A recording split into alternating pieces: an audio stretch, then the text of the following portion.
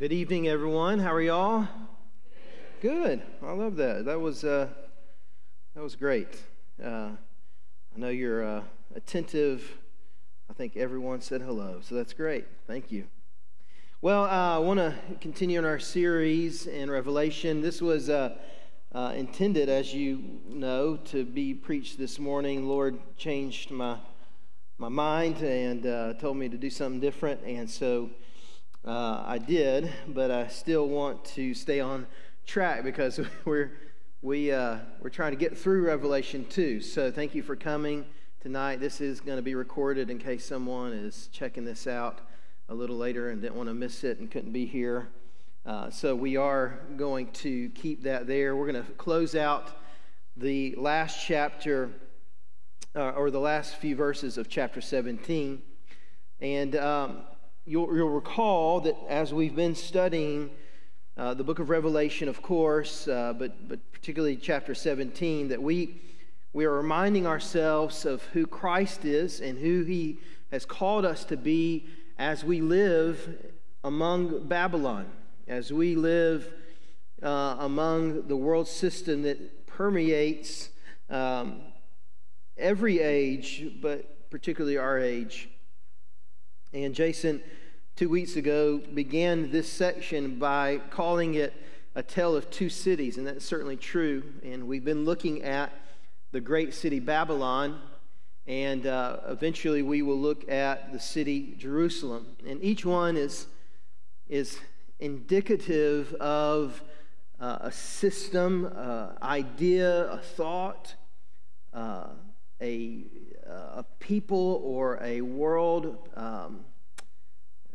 power kind of situation, and they are juxtaposed to one another. They're meant to draw out this imagery in our minds and our understanding of what it means to live according to the world's ways and what it means to live according to God's ways and to Christ's ways. And so we've been looking at the city Babylon in chapter 17. And in chapter 17, Babylon is identified as a harlot, a prostitute, a woman of illustrious ways, because that is what Babylon is like. It's what Babylon has always been like. It's what Babylon, this world system, has been like when Babylon was first initiated, and every subsequent Babylon that followed, and certainly the one we live in today. And here in this chapter, we observe what happens to those caught up in the allure of this prostitute, this alluring world power, Babylon. In this chapter, the angel continues his interpretation, describing every aspect of the vision as it concerns Babylon and the beast. And the subject here is the prostitute, or the great city, or Babylon, or the world system, and its ultimate demise. We must remember that Babylon is destined for destruction. We learned that last week, because Christ will conquer and the world system will be destroyed. Would you read with me our main text today, verses 15 through 18 of chapter 17. He also said to me, "The waters you saw where the prostitute was seated are peoples, multitudes, nations, and languages. The 10 horns you saw and the beast will hate the prostitute. They will make her desolate and naked, devour her flesh, and burn her up with fire. For God has put it into their hearts to carry out His plan by having one purpose, and to give their kingdom to the beast until the words of God are fulfilled. And the woman you saw is the great city that has royal power over kings of the earth." We see in this passage four things about Babylon's demise. We begin and we realize, as the angel describes the waters you saw where the prostitute was seated. And the angel uses language that you'll recognize from Revelation chapter 7, verse 9. It's because remember, everything that the beast does, everything that the world does is really just a cheap alternative to what God does and what God is doing. In Revelation chapter 7, verse 9, you see a multitude of Christians, people who follow the Lamb, gathered. And it says that they will be of every people, every nation, and every tongue. You see that in this passage. It's also a multitude of people from every nation and every language gathered around this prostitute as well. But it's a cheap alternative. I love that passage in Revelation chapter 7 and verse 9. And as an aside, and just thinking about what God has done and is doing and will do in heaven when he has gathered with him a multitude of people from every nation, tribe, and language, we realize that heaven is going to be this beautiful picture of the gospel reaching out into every nook and every cranny and every spot across the entire globe, because there will be people from every place who follow the Lamb, who love Jesus, and who are devoted to him and are gathered around with him in heaven.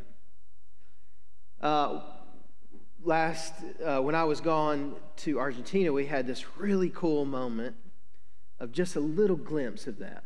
Man, it was so cool.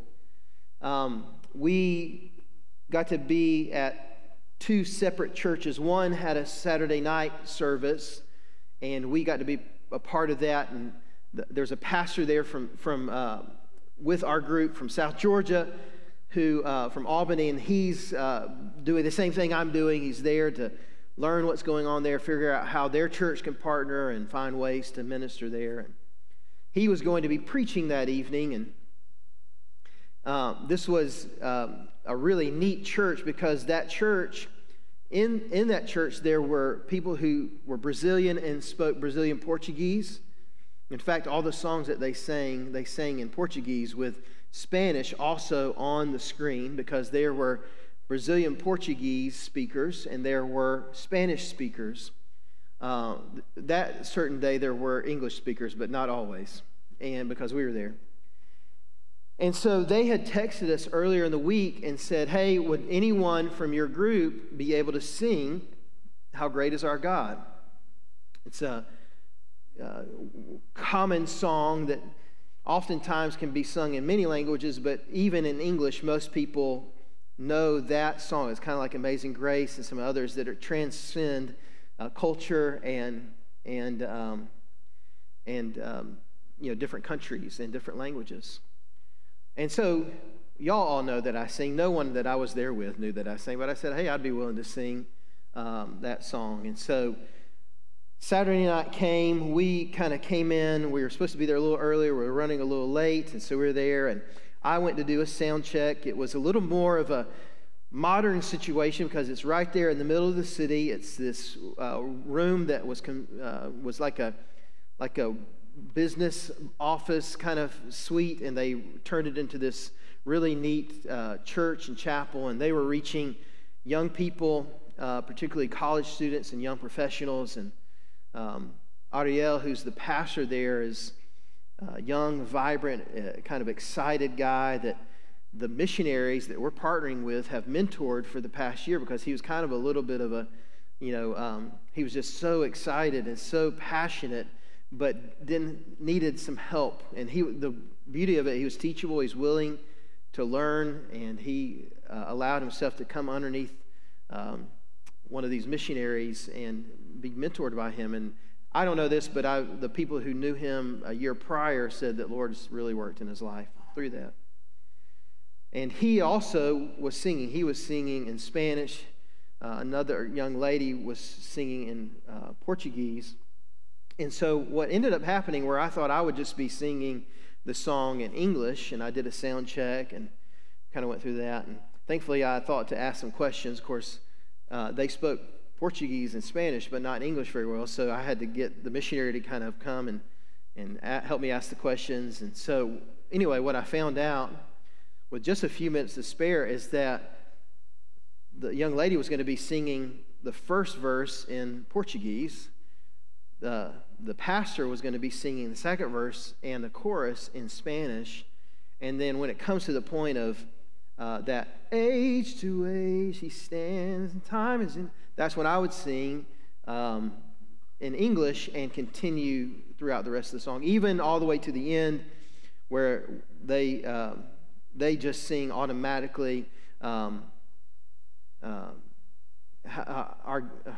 great thou art at the end. So then sings my soul, my Savior.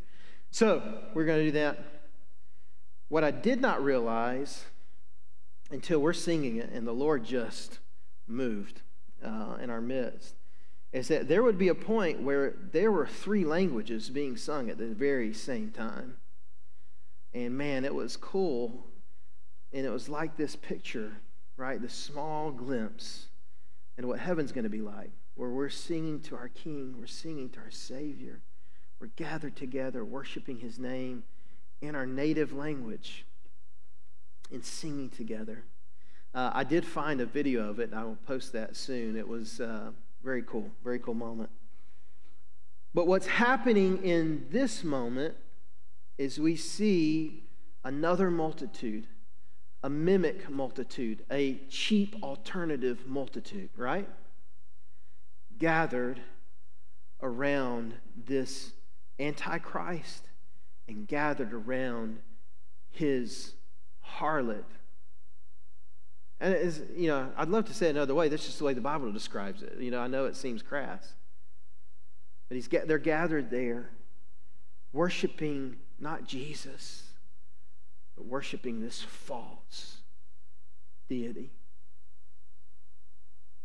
What we see in this passage are 4 things about Babylon's demise that I think are important for us to grasp and understand. Number 1, Babylon thrives financially because humanity feeds it. Sitting upon the waters here, the harlot is ruling over the multitudes of her followers, but she is also being propped up by them. Jeremiah likens abundant waters to having treasures amongst it. This is pulling from Jeremiah in a way, this idea of abundant waters. And what you see is that Jeremiah is saying that the abundant waters represent this flowing system, economic system that feeds this world system and props it up and lifts it up and strengthens it and gives it its power. This passage helps us to see that the prostitute, this fake of a faithful wife, has had an illustrious affair with the devil and has given itself or herself over to him. This idea of Babylon thriving because money is pumped into it, and we understand that. At one point in our society, the phrase sex sells, we heard that, we understood that because in all the advertising, it was this, back then, we would think that was rated PG now, but back when that was kind of this motto and this idea, it was scantily clad females. It was this idea of following your passions and your pleasures. Now, we've only gotten worse, and a lot of times it's like stupidity sells because it's just dumb jokes that make no sense. But it's also pushing every thought, every agenda, every idea, and everything because there is this system that is dependent upon money, and that money feeds the system. And it's this cyclical thing where it's constantly being pumped in, and it's constantly growing and growing and growing. So we're not surprised by that. We see that every day. We see Babylon growing in its power, pumped by these financial things.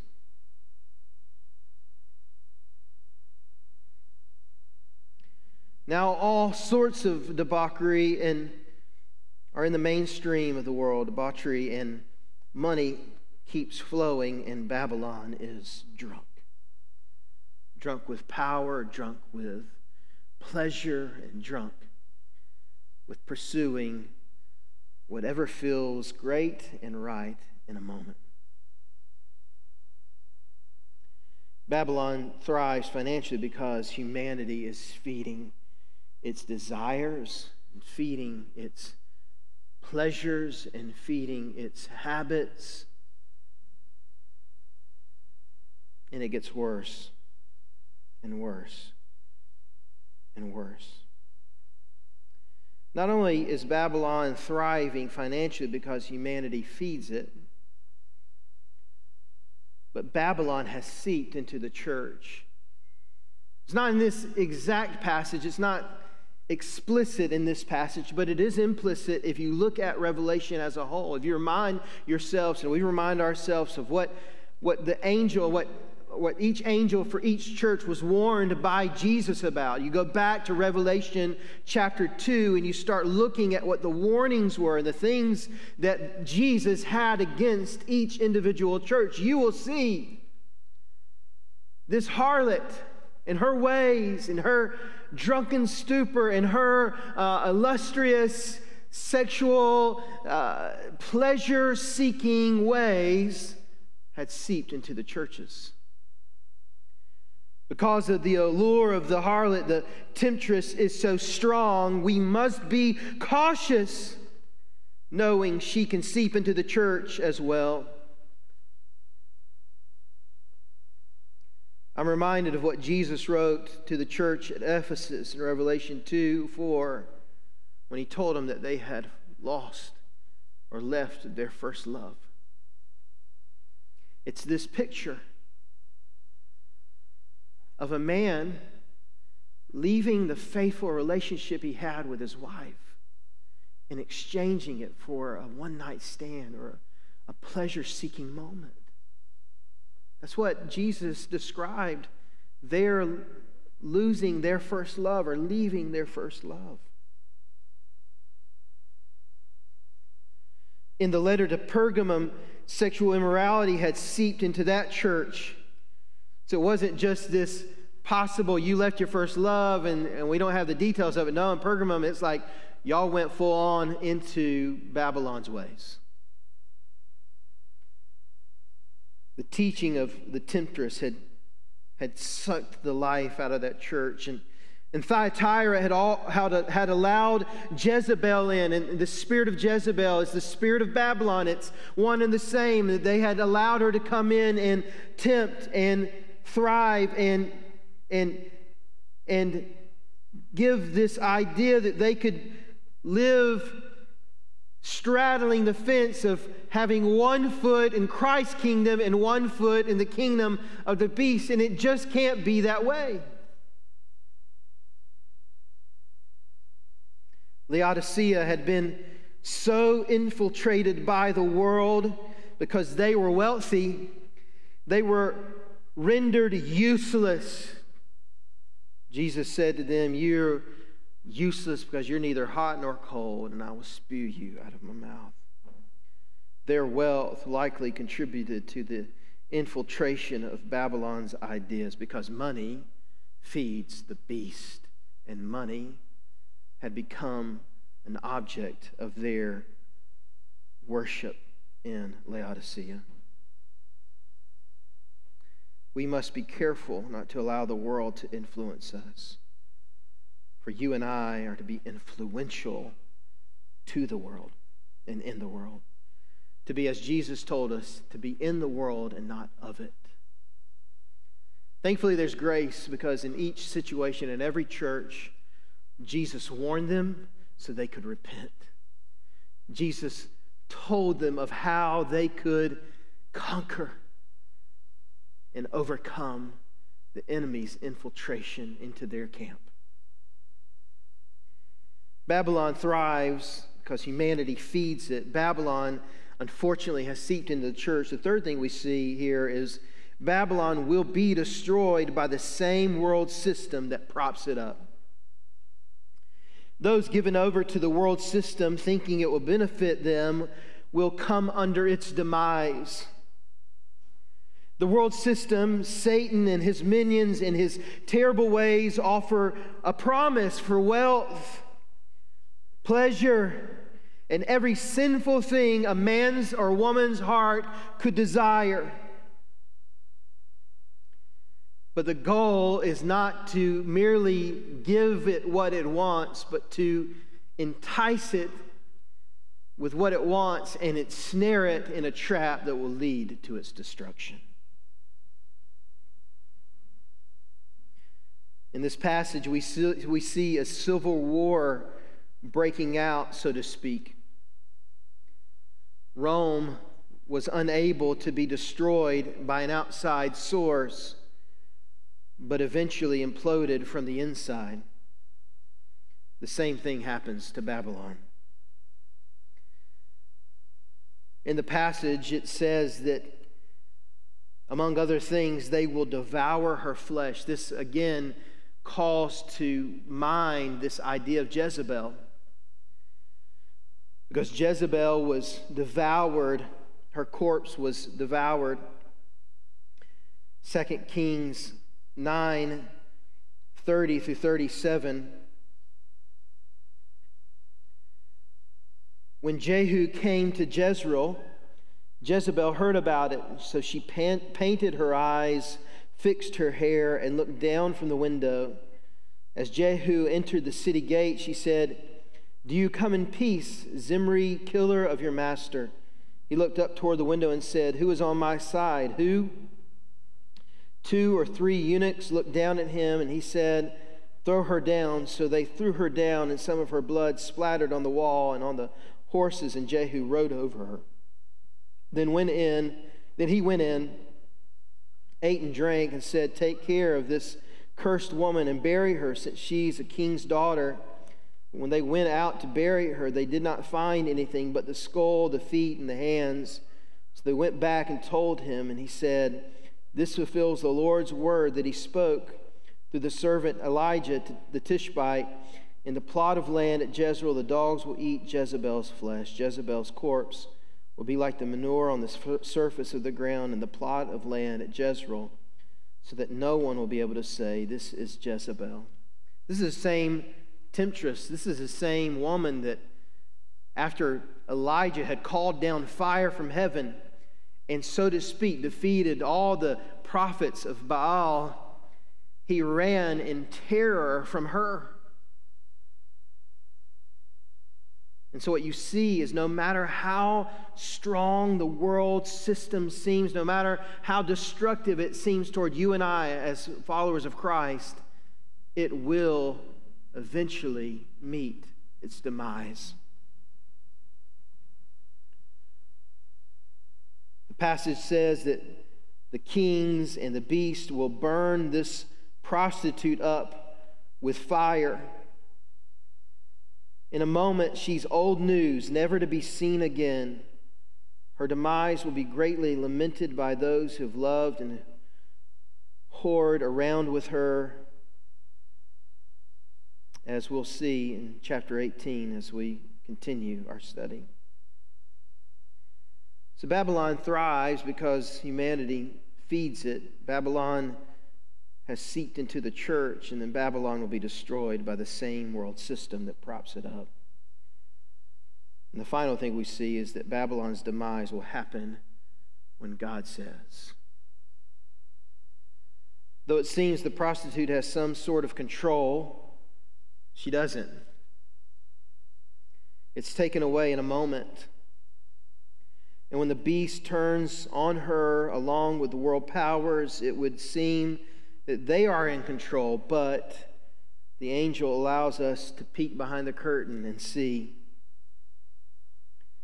that God uses their intent on demise to accomplish his purposes.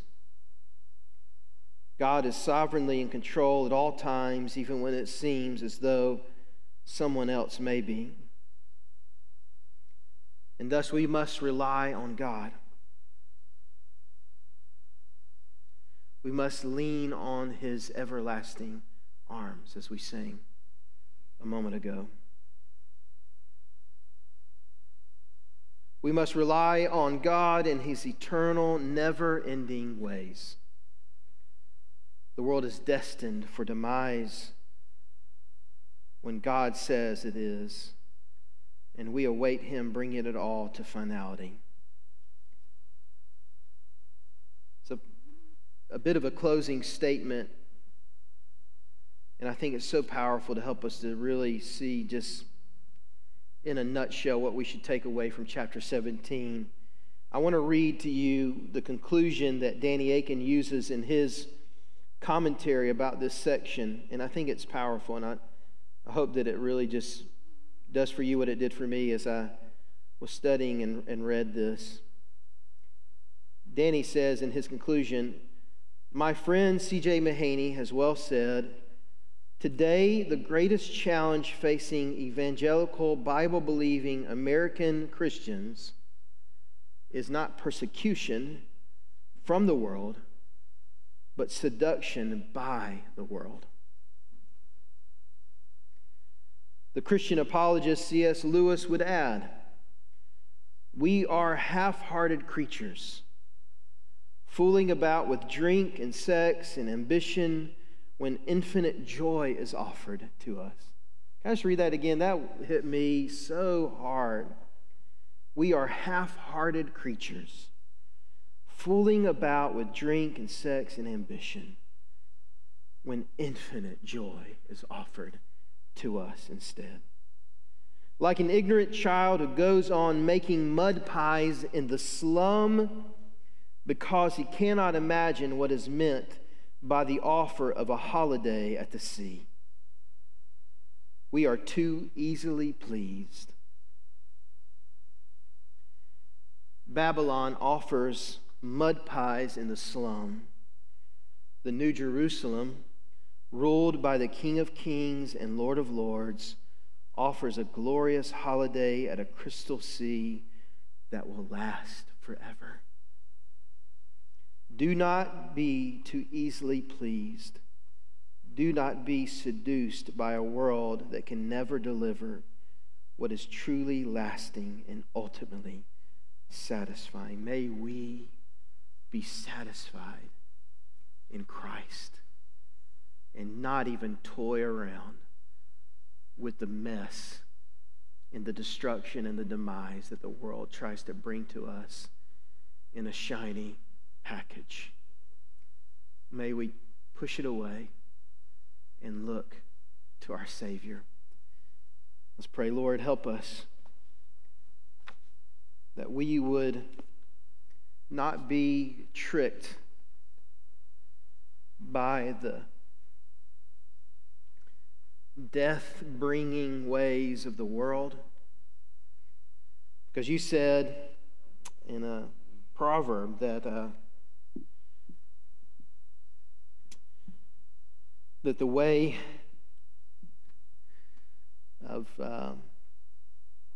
of death is for the foolish. The way of the foolish is death. But the way of the wise is life and peace. So God, help us to keep our eyes on you and your ways. And help us not to be like those churches, Ephesus, Laodicea, Thyatira, Pergamum, who allowed the allure of the prostitute to tempt them.